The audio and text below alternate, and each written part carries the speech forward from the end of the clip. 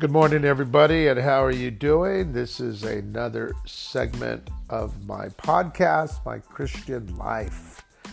Well. Let me tell you something. I just had a memorial service for my brother, and I guess the theme of this podcast today would be the harsh reality of a pedophilia or pedophile who leaves his mark on your family. And in this case, I don't want to get dark about this. It's a terrible topic. However, I think there's a lot to be learned from my brother's passing. For those of you that heard previous segments, you heard me talk about, number one, my brother's death, what he died from, the contributions to his death with alcoholism. And then following that up, the ensuing segment was with Tim Hale, an attorney who specializes in civil litigation against predominantly organizations like the Catholic Church and others in which pedophiles are able to freely and with ease transfer to different parishes and destroy lives. So I guess the theme of this podcast today would be the ease in destroying lives, featuring those in the Catholic Church who allow and have permitted such actions to occur. So the memorial service yesterday was ironically held at the Catholic Church parish that my brother attended. And my brother was a diehard Catholic. And what was really moving about the service yesterday was the Catholic Mass that the Father orchestrated and narrated and was the presiding person of the service. It was a beautiful service. And he talked about how we need to be prepared for our death, to be blunt. And one of the things that my brother did amidst his troubles, amidst his alcoholism, was he was preparing himself for his death.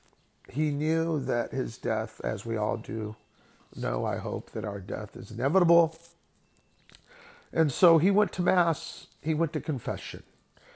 And like all of us, he was a broken person. We all have different degrees of brokenness, but he prepared himself. And so we did a service reception after the service at the Catholic Church. And I was having a conversation with one of the survivors who just recently came out. When the pedophile monster was at our parish back in the 70s, if you looked at his resume of parishes that he served at, you would see a peculiar moniker on his stint at each parish. And that was, guess what? He was only there for a short period of time. God help those people that allowed and permitted this indecent, evil behavior to occur. And in the case of the perpetrator, to occur and then cover it up. And I was speaking to the attorney, Tim Hale, who I interviewed in a recent podcast. And I said, Tim, it just is mind-blowing to me. It's mind-blowing that, number one, at that time in the 70s, there was no law that could be enforced those who covered up. Who didn't report, I should say, is a more accurate way to phrase it, the behavior. So in the 70s, if you knew of pedophile behavior going on and you didn't report it, you weren't doing anything legally wrong. Legally is the operative term. Legally wrong. Morally, of course you were. And as a priest, multiplied times 10. So victims, there were two victims yesterday that I knew of, that I spoke to, who were part of the cluster of victims that were molested by the monster perpetrator, posing as a priest, who was known to be a pedophile, who was taken out of parishes after a year or 2 year period. And guess why, people? It's not rocket science. Because it was getting kind of hot in the kitchen. And if you can't take the heat, you got to get out.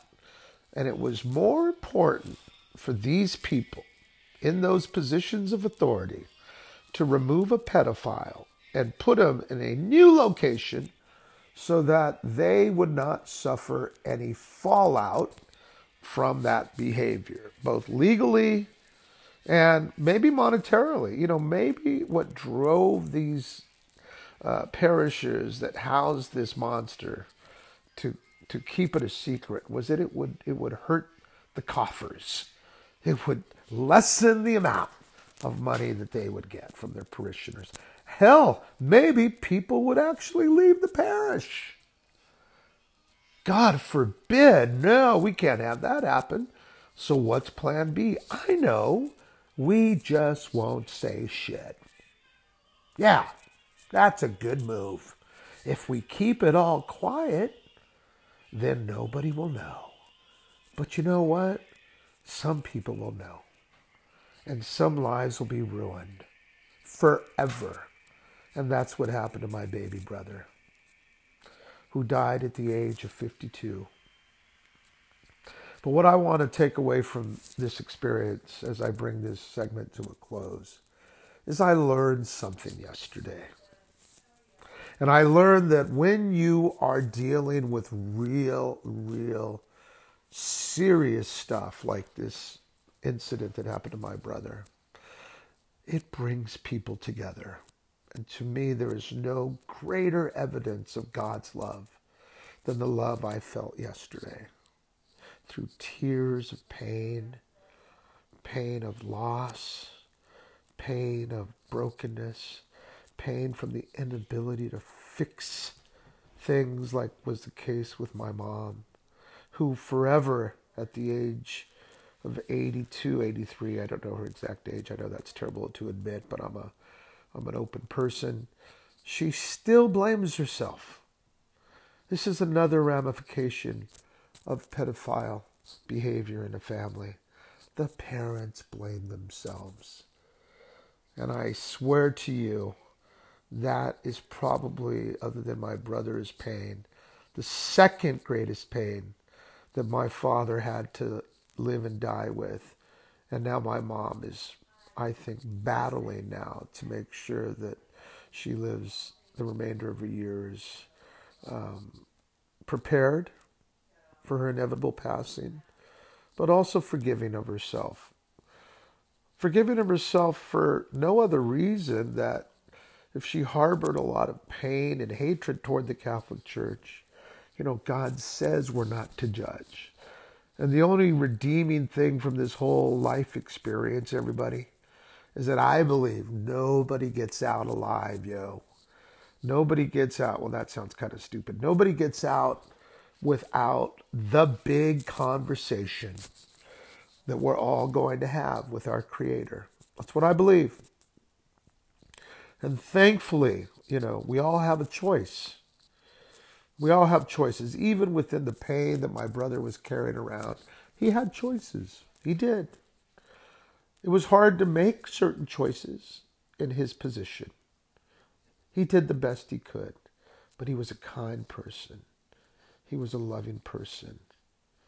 And he was abandoned as a child by those in those positions that, frankly, should have quit their vocation because they weren't really clergy at that time when they covered up the scandals, when they turned their back on children. If they had any iota of decency, they would have left, or they would have reported it. Anyways, everybody, peace, love, and understanding. Later. Peace.